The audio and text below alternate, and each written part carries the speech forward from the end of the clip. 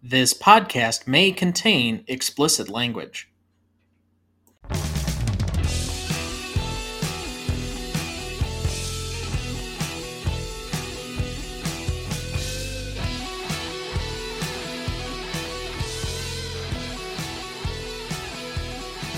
Welcome to the greatest MCU movie of all time crossover podcast, the show that uses a unique grading style to redefine what the greatest MCU movies are.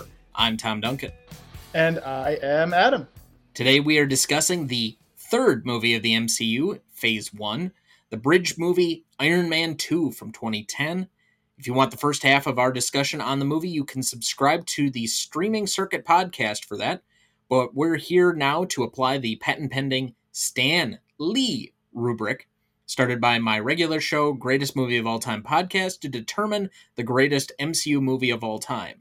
Our previous scores in this category so far have been Iron Man, the original, which got a 49.4, and The Incredible Hulk, which currently holds a 24.55.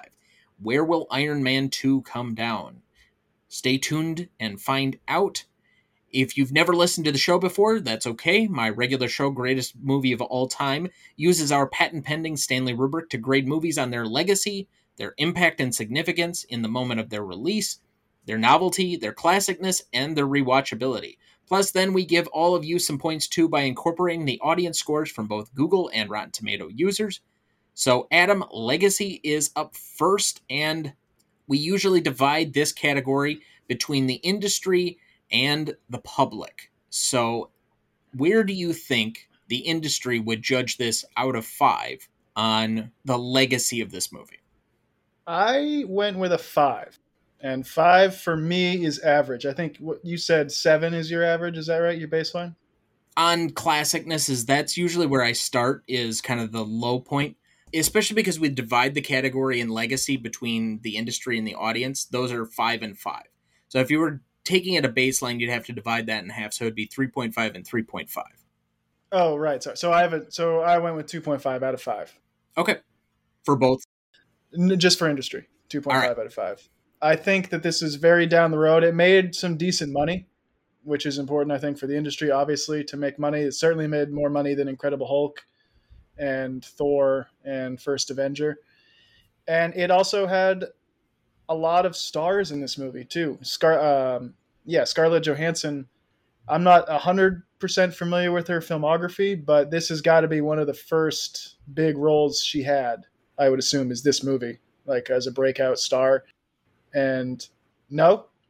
What was she in before this? Well, she'd done quite a few different movies. She'd done Ghost World, where she was kind of a supporting character. Her first real big breakout role was one we just covered with our mutual friend Kieran on my show, and that was Lost in Translation. She'd also been in a few different rom-coms. I think she'd been in, was it like Valentine's Day or something? There was also, she was in He's Just Not That Into You, which I think was before this, where she had a whole back and forth thing with Bradley Cooper where he was cheating on his wife with her and some other stuff. So this was kind of more of a career step than it was the breakout role. But it's certainly the first that I think somebody of your age group would have seen her. Sure. Yeah. So she was in those.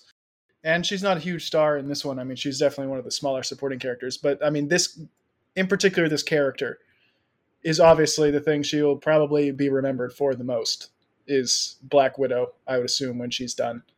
Which flies in the face of what we just said on the Lost in Translation pod. Dana was arguing that that would not be her overall legacy. And of course, Kieran is not a MCU fan either, so they were ganging up on me a little bit there. But I do think this is probably one of her more famous roles. This is by far her most famous role. There is nothing I understand she's been nominated, but like in terms of when people think of Scarlett Johansson, there is no way anyone thinks of her character in Marriage Story over Black Widow, whom she played 11 times and had a solo movie. And like, I haven't listened to that episode yet. I do love Kieran. That's a preposterous take from them. This is clearly her biggest character. And it was, Don Cheadle became, he was already a star, but like all these people got elevated by Marvel, and a lot of them got their start in this movie. And Mickey Rourke is a big star before this, and you're shaking your head. You really don't think Don Cheadle, his star got bigger with the MCU? I think he became a little bit more well known, but it's not like he's always been a front and center leading character type. I mean, he was in all three Oceans movies as kind of maybe the fifth or sixth lead. He's been around for a long time, but it's not like he went from Downey to RDJ, certain levels of fame post Iron Man. I think, yes, it raised his stature, but it's not like the meteoric rise that we talk about the Chris's with or something. No, I mean, I guess it's not that big, but I don't know. I feel like these people in the MCU, especially those like main Avengers, like this is a big step. This takes them from one level to a different level of stardom. I feel like so. I don't know. I think this movie, the industry would look average on it. I don't think it's a fantastic movie for the industry, but I think it's average. Well, I would agree with you. I had a 2.5 on that point as well, and we'll add these together for our final legacy score overall. But I had a 2.5 specifically because this is kind of a bridge movie. I think if you think of its place in the overall structure of the Infinity Saga, this is from, or to get from point A to point B. Specifically, we need to introduce X number of characters, and then this has to be leading up to some place where we can start the Avengers movie. And it makes sense. We've already basically audience tested Tony Stark, Pepper Potts, and I guess to a degree War Machine, even though it was a different actor. And we know that the characters work, so we have something there. So let's throw in a few more balls into the juggling machine and see what we can come up with that will eventually work. Other than that, I don't think this movie has a huge legacy. It's something that furthers the plot to something bigger that was supposed to come along. But we mentioned it on your show that the villain is not somebody that has a lasting impact or legacy. And a lot of the characters from this movie were either changed, modified, or just ceased to exist. I mean, Whiplash dies at the end, like most Marvel villains. And Justin Hammer has yet to be seen again, despite saying, I'll see you soon, very soon, which seems to be like the going line for most villains anyway, so it's really not that big a deal.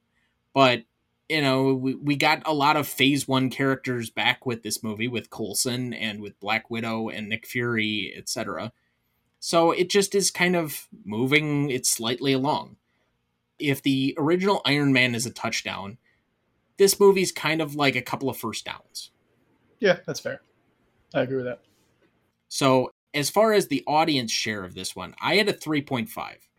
I do think that there's a little bit Wow. more recognition of this movie given how front and center it's been. And you and I both talked on your side of the episode that this is one of the ones we've seen probably more often than a lot of other ones, especially from phase one. I think this has been making the cable rounds for a long time. And it's got certain moments that are fairly memorable for anybody that kind of grew up with these movies, or at least I remember watching this at like the midnight showing in 2010. So there is some nostalgia with it. I think it's a little bit more well known in a degree than maybe the original Thor movie. It's definitely more notable as far as the audience than the Hulk that we discussed last month. But I can't move it up to a 4 or a 5 as far as the importance either, but it's not going to move too far down for some other movies that we've got to reserve for the lower side of this. So I went with a 3.5. I have a 6 overall for this category. Interesting. I went pretty low. I went 1.5 for the public. Generally, what I've seen is people hate this movie, and most people view it as one of the absolute worst movies Marvel has ever made in the MCU. I don't agree with that. I think it's certainly in the lower third or whatever, but I don't think it's anywhere near the worst. But when people like argue what's the best trilogy in the MCU, they go, oh, well, the Avengers movies or Captain America or Guardians of the Galaxy. And everyone pretty much agrees, well, Thor and Iron Man are kind of over here, out of the way, because of this movie. I mean, everyone loves Iron Man, and Iron Man 3, I think, is popular enough that if the second one was people viewed it better, that trilogy would be up there as one of the best the MCU's ever done. But because people view this movie as so bad and so weak, no one considers it even in like a top 4 trilogy in the MCU. So I gave it 1.5. I don't think the public really cares for it that much. So that's going to give us an average of 5 between the two of us. But I will say, I don't know anyone who actively hates this movie. I think it is more fun than, maybe the critics would give it credit for. I think it's, if I remember right, it was my uncle's favorite MCU movie, not just phase one, but just Wow. overall. Now, I think the time that he said this to me might have been pre Infinity War. So I don't know if I've revisited that opinion, but okay. I mean, I can understand that. So maybe we're exposed to some different people as far as that goes. I just, I don't know. I guess my issues with the Iron Man series aren't necessarily with this one, even though I think it is incomplete and not a perfect movie. But I actually have more qualms with the third one, which I probably like the least out of the three of these. Oh, okay. All right. This is definitely my least favorite of the three. Again, I like it more than a lot of people do, but this is my least favorite of the three for sure. Fair enough. Do you want to go to impact significance then? Sure. Yeah. Why don't you kick it off? So, just as a refresher for anybody who hasn't listened to the show before, impact significance is usually the barometer. It's basically legacy, but in the short term. So, the first 5 years after this came out, which may get a little bit more difficult the closer we get to the modern day and the later movies in this series, but we'll try and do our best. So, because this is 2010, we're basically looking for the period of 2010 to 2015 as far as ripples. And we again divide the category between industry and audience. As far as industry and the impact of it, you kind of have to give it a few extra points up because this is a bridge movie. It's specifically made to lead us into Avengers, which became one of the biggest movies of all time pretty quickly. And I think that's 2012. So if everything is basically leading up to that and everything is in service to that, its impact has to be pretty big. And I mean, this movie, while I don't think it made as, maybe it made more now that I think about it. Let me I look think here. it was in the I had the, 600s, I believe. so the budget was 170 to 200 million. I think it topped out close to 200 million, if I remember right. The total box office was $623.9 million dollars, and that's number 21 in the overall Marvel universe. And I think that includes anything from Phase 4 and Phase 5 so far. God, Quantumania would have killed to have that box office. Well, comparative to what its budget was and for 2010 inflation adjustments, that's pretty damn good. I think it would be pretty close to what I think Guardians 3 is going to top out at if you adjust for inflation. Maybe a little bit below that. I can't remember if it did better or worse than the first film, but I think it was pretty well equal. Like, I don't think they were very far apart. But given that this was relatively successful, led into a much more successful $1 billion movie, I think I'm going to give a 4. I can't give a full 5 because I have to reserve that for some of the other stuff that we have later on. But I'm going to give it a 4 because it sets the groundwork. And so maybe you're saying that I basically have to give a lot of these things about the same numbers if I'm going to use that criteria. And the differentiation's not as much because everything's kind of leading into the next thing. But that's where I'm going right now with this. As far as the audience, I also gave that a 4 because I think if I remember right, there was a clamoring. I mean, when this came out, there was a certain sense of what was going to be next. Personally, I saw the first one and I'm like, I like this, but I didn't even know about the original Iron Man cutscene. I hadn't watched The Incredible Hulk at that time. And so for me to see the Thor hammer at the end because somebody's like, no, you don't want to leave yet, because I didn't know much about all of these stingers and all the other stuff that we've now become so accustomed to. I think there is an audience impact as far as this movie. And I guess the notoriety of Tony Stark getting another movie, or Downey making this character a little bit more his own, even from the first film, and you get more recognizable characters that haven't been recast. So Cheadle now as the official War Machine going forward, and et cetera, et cetera. I'm going to go with a 4. So that's an 8 for me. All right. Impact, I went with a 3 out of 5. Echo everything you said about, this movie kind of sets the stage for Avengers. I mean, I know Thor and Captain America still came after it, but this movie kind of was proof of concept that Iron Man wasn't a one-hit wonder. Like, you could continue this, you could make it work. Audiences are still going to come see it. And 600 million, is nothing compared to what some of these MCU movies have made. But that's a lot of money to make for a movie, especially if your budget is under control at the Flash. So it definitely had a big impact. It kind of set the table, as you said, for the Avengers and what was to come. For the audience, I went with a 3.5. It did set up characters, Don Cheadle and Scarlett Johansson. These are very famous characters that we, fell in love with for a decade. And this movie brought them into the universe and set that up. And like you said, they didn't recast, which was important because each of the first two movies here, they had a big recast. So it was nice that this movie did not have to deal with any of that. And I think it kind of set the table too for what the lower end of the bar was for Marvel movies for audiences too. Because a lot of people, again, have this lower. And I think it's kind of the threshold for Marvel of like, all right, we need to be better than Iron Man 2. Like, we can't have an Iron Man 2 situation. We have to make sure the villain works. We have to because this is really the first movie that the villain, like, really doesn't work. I mean, Obadiah and Abomination weren't great, but they made sense and they worked in the story. They just kind of weren't awesome. This movie, like, the villain doesn't work. And so this was kind of the genesis of that. And that's, even though that's a negative thing, it's still significant that it kind of was the genesis of the villain problem for Marvel. Yeah. Let's move to novelty then. Where do you sit on the novelty for this? Because my marks are not particularly high. I gave it a 3. I didn't give it super high. It's a sequel, so the novelty already takes a somewhat of a ding, because how novel can you be with a sequel? And the villain is not well thought out, and it's another Iron Man copy, basically, except this time it's like if you put a little dash of Electro into an Iron Man suit. That's the villain. So and the villain is also, his origin is basically Tony's like adopted brother in a way, kind of sort of. So I don't think there was too much novel about this movie. Well, like, I think the tone shift from 2 to 3 is novel, and they brought in a whole lot of other characters, and they really kind of made it. To me, 3 is more of the sequel to this one. This is kind of like Iron Man 1.5 in a way. And so that's why it's probably not novel to me. I went with a 4. Again, I think this is somewhat of a bridge movie. It's really not that inventive. Most of the tone and the characters and how they interact is all created by the first movie. Even to a degree, Nick Fury in one cutscene, you kind of knew what he was. You just got a more expansive version of him. So even though they introduced us to a couple of new characters, the only one that really sticks is Black Widow.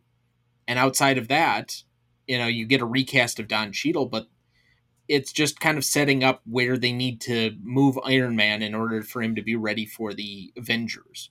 So it's just not something that I think was inventive for its genre. I think, and we get to an argument I've had a lot with my dad on the regular show, that sequels cannot be inventive. I would disagree. I think there are plenty of sequels in this franchise that prove to be very creative and inventive. Ragnarok comes to mind. I think both Winter Soldier and Civil War are very different tonally than their predecessors. I think that Infinity War and Endgame are much different than some of the other Avengers movies that came before them. So there are examples where you can do differently. Then you can also double down on stuff, as I think kind of the Guardians movies have done. Not that that's a bad thing, but they got their tone correct, and it was the same filmmaker who was kind of steering it in a particular direction that people liked. And I think that's kind of borne out with what the eventual receipts were for each one of those movies. I went with a 4. That's a 3.5 average between the two of us. By the way, I think I forgot to give the average for impact significance. It was a 7.25 between the two of us. Nate, we got to be on that. Come on. Classicness. I have a 5. This is in some ways mediocre as far as storytelling. Maybe it's a little funnier in ways than the original Iron Man, but its overall impact just kind of is a middle down the line kind of Marvel movie for me. It's enjoyable, but it's kind of lacking the punch and thrill that I still get from the original, which is why I think there's a big gap between Iron Man 1 and 2 and 3. It just doesn't have the wow moments. Like, the big fights aren't that memorable. The villain's not great. It just doesn't. Other than the fact that this movie's been on a lot on cable, where you're flipping through stations or whatever else, I just don't think there's anything that's all that big about this movie.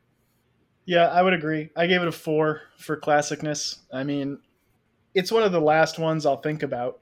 I mean, there have been what, 31 Marvel movies, 32 Marvel movies. There's certainly, if I'm just like thinking of, oh man, this movie, that movie, this probably comes in at like 26, 27. Like it's pretty far down there. There's nothing that really stands out, like you said. The fight sequences, I think there are a couple good ones, but they're really brief. They're really self-contained. They're very just not super memorable. The villains, Whiplash isn't great, and Hammer is still yet to return. We'll see when that happens, but yeah, I don't think this movie is super classic. No, not like the original for sure. So then for rewatchability, just because I've watched this probably more often than a lot of other probably better Marvel films, I went with a 7.5. Again, I think I made the point on your first half, the part 1 of this series, that this is a fun movie. I mean, even for all of its flaws, it's still fun. It doesn't really drag that much, so it doesn't feel like it's 2.5 hours, unless you're watching it for a pod and you're just trying to make sure you have enough time to put it on. But if you don't have time crunches and have to do like 60 hours worth of work in a week, yeah, this is fine to just put on and enjoy even by itself. It's going to be flawed, but it's not a drag of a movie. So Tom watched this 2 hours ago and didn't finish it. That's what I'm getting from that. Please. Shut it off with 7 minutes to go. I finished it before you did. I watched it 2 weeks ago. I don't know about that. Oh, you watched it a while ago, didn't you? Yeah, and then I also rewatched it twice more. You've watched this 3 times to prep for this pod? Yes. Wow. Okay. And you only gave it a 7.5? Damn. I gave it a 5.5. I originally gave it a 5. I'll bump it up to 5.5 since you went 7.5 to make your math easier. I think this is a fun movie. It's not a movie I am rushing to watch again. This is a movie that, I guess the best way to explain it, this is an MCU movie that I will gladly watch when I do MCU rewatches, but it's not an MCU movie I'm going to just put on because I want to watch that movie. Does that make sense? Sure, I think that's kind of how Kieran defined it on our show. If it's on, I will leave it on, but it's not something I'm going to necessarily put on of my own volition. Yeah, like The Incredible Hulk, I was dreading to watch that movie. For even in an MCU rewatch, I'm like, oh my god, I have to just get through it, just muscle through. This one, I'm like, oh, this is fun. This is a good time, but I'm not going to be just randomly like, oh, let me put on Iron Man 2. Like, that's just not going to happen. And I could agree with that. Question, did this movie need to be made, do you think? Or could they have just... Probably because they kind of left it open-ended at the end of the first Iron Man movie, and even with the cutscene, you had some stuff where you had to move the ball a little bit more. I actually think they could have spaced these out a little bit more and just kind of laid some seed work and then let the Avengers kind of do its own thing. But maybe that's the TV brain in me that likes to slow play things over a much longer period of time. They definitely rushed it. I mean, as soon as Iron Man 1 came out, they're like, we need to make Iron Man 2 right now. Not saying I don't want it to be made, but I just wonder, would the Avengers movie have succeeded any less if it was just Iron Man, Incredible Hulk, Thor, Captain America, and then boom, the Avengers? Like, I don't know if it really hurts it at all if this movie doesn't exist. Probably not, but an extra $400 million in profits really doesn't hurt anyone. Well, no, of course not.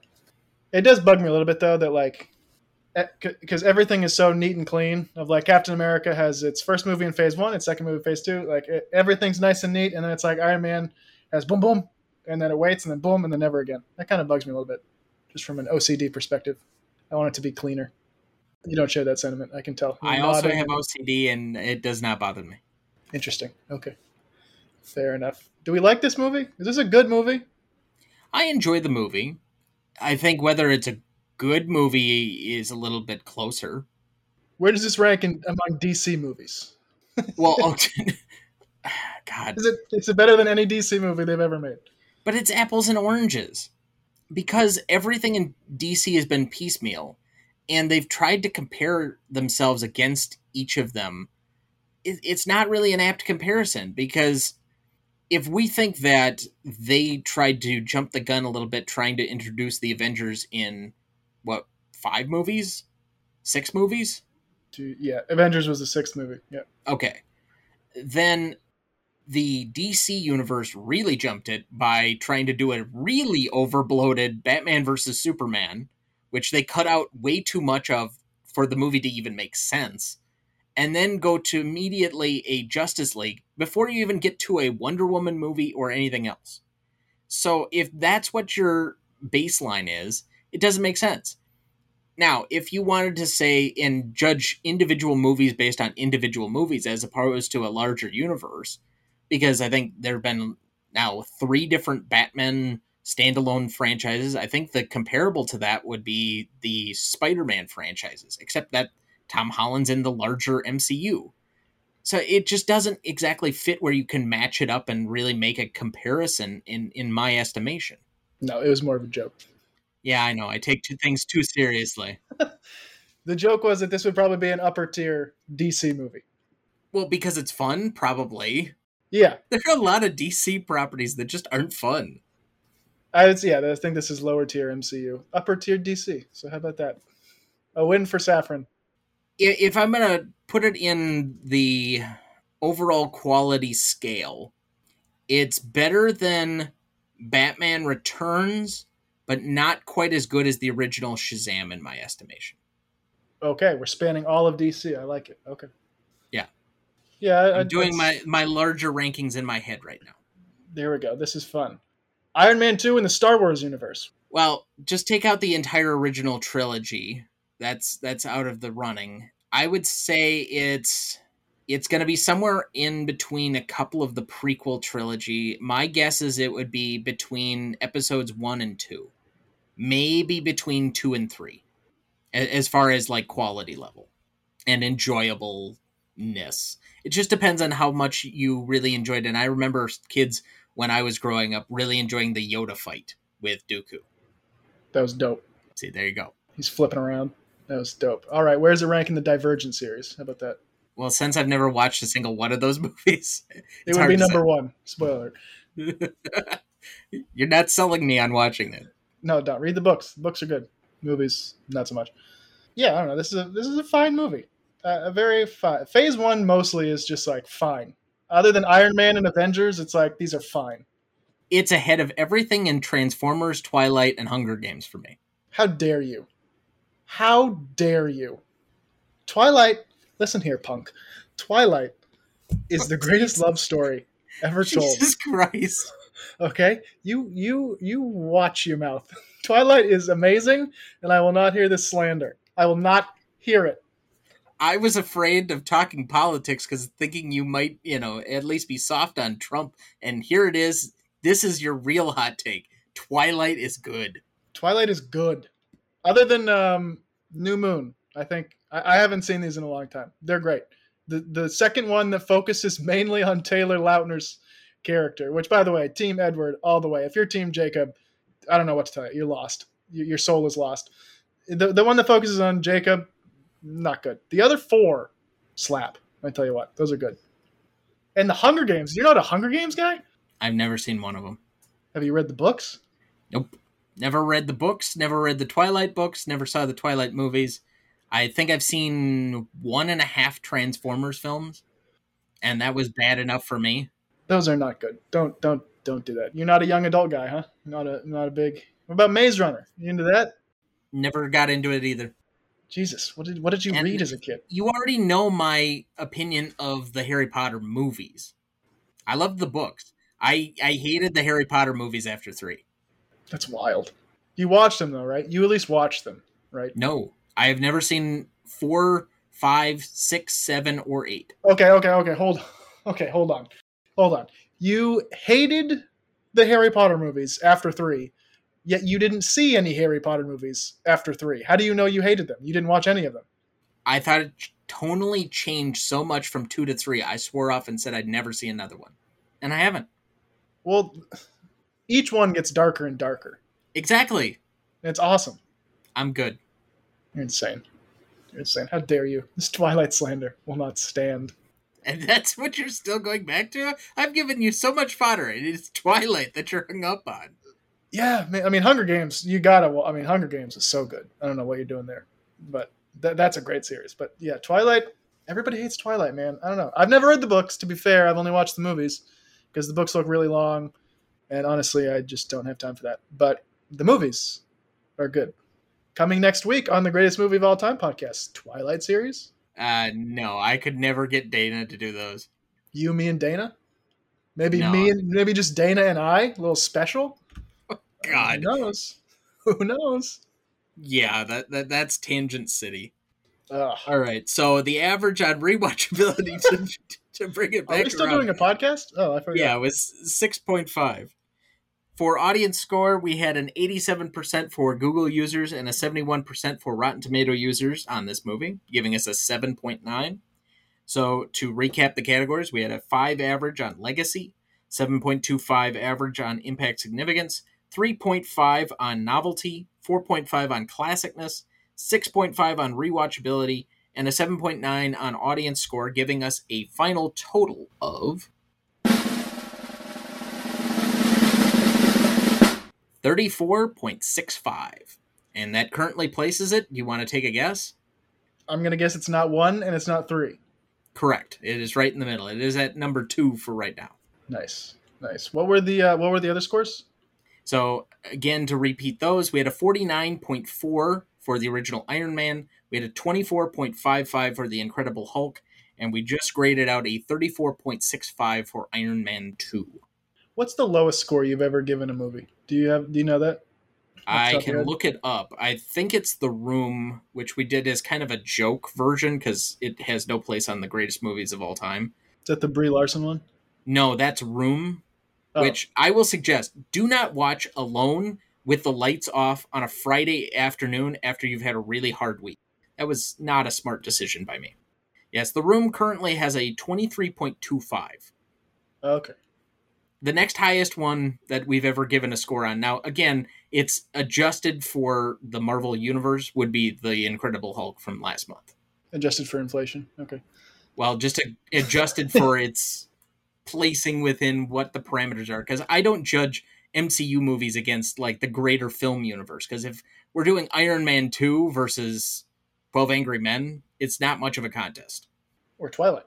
12 Angry Men. Now we're talking. This feels like that episode of Parks and Recreation with Will Forte. Never seen it. Couldn't comment on that. You've never seen Parks and Recreation? I've seen like 2 episodes, maybe. It's fine. Oh, okay. Just looks like Hannaford brand office. Hannaford. Is that a lost reference? Do you have Hannaford? You don't have Hannaford, do you? That's a lost reference on you. Walmart brand. How about that? Oh, okay. It's my favorite sitcom of all time.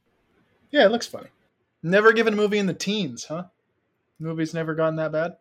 No, not quite. We haven't gotten to The Birth of a Nation. Now, because you lost your Oscars bet, you have to do Batman and Robin. Yes, but that doesn't go on the official list. That's just kind of an extra bonus pod. Because otherwise, I had to do one last year for, what was it, Glenn or Glenda? And I think that scored out at like a 13 or something. Woof. Yeah, but that's a joke pod. I'm sure Batman and Robin might even get worse than that. I'm going to abhor having to do that one by myself. Maybe you should win your bets. I don't know. I was extremely close. It was tied, and it went to In Memoriam, and I gave away the winning pick. I let him have it out of niceness. When is that episode coming out, Batman and Robin? When I can get to it. Especially with now having to study for the GRE and such. Yeah, I'm going to be a little busy. Well, if it comes out soon, it'll be a timely podcast. How about I just say that? I'll just say that. It'll be a timely podcast. Why, does George Clooney show up? Do you want to know? Sure. He does. He is in the movie. What the fuck? Why? Yeah, and I tell you, it's not just one of this movie has a lot of cameos in it, a lot of pointless cameos that mean nothing. His was not one of those. Let's just say the new universe. I'm not convinced Clooney is not in it. I'll say that. That means the bat nipples have to come back, and that's one of the true crimes in superherodom. Yeah, he ends the movie. Like Barry goes back to the normal universe. He thinks it's a normal his real universe with Affleck, and Bruce Wayne's car pulls up. He thinks it's Affleck that gets out, and Clooney walks out, and Ezra's like, "Who the fuck are you?" And he's like, "I'm Bruce Wayne," or whatever. And then the movie ends. So I don't think he's the new Batman again, but I'm not convinced he's not. So I don't know. Who knows? Strange choice. I mean, I've seen a lot of comments online of how the original ending was supposed to go, so yeah. I heard one of the screenings, because the screenings showed a bunch of different endings. I heard from a source that I trust that never lies. One of those endings had Pattinson walk out. It doesn't make any sense, but this person has never lied. So I don't know. Maybe. I don't know either. I hope. Yeah. I hope not. But they said that Pattinson was the end of their movie. That he was the one that got out of the limo. Okay. Just yeah. So anyway, that'll be a good episode. Timely episode. All I can say is the only one that can't show up is Val Kilmer. Honestly, they probably called him too.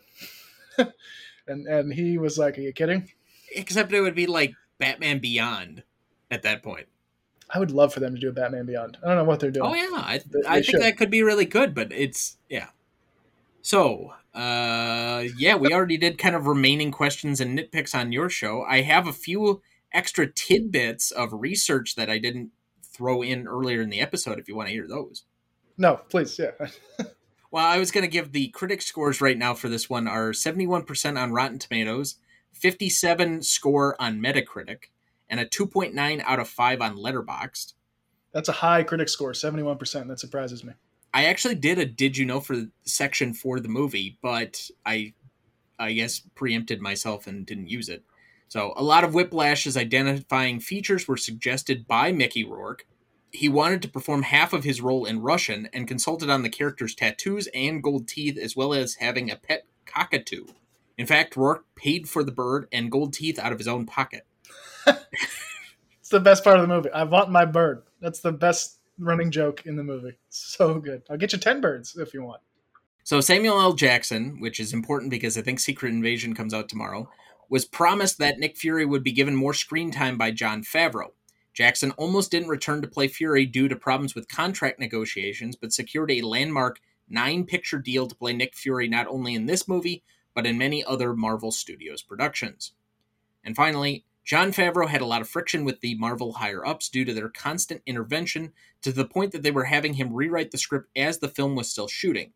In particular, elements such as the increased prominence of the S.H.I.E.L.D. subplot were the result of a need to establish the greater Marvel Cinematic Universe in preparation for the Avengers, at the expense of the coherence of the film's own plot. These disputes got so bad that Favreau turned down directing Iron Man 3. Oh, he turned it down? Yes. Oh, I didn't know that. I thought they didn't want him back. Interesting. Well, then they would have recast Happy if that had not been the case. Well, I don't know. I mean, they could not want him to direct, but still want him to act in it.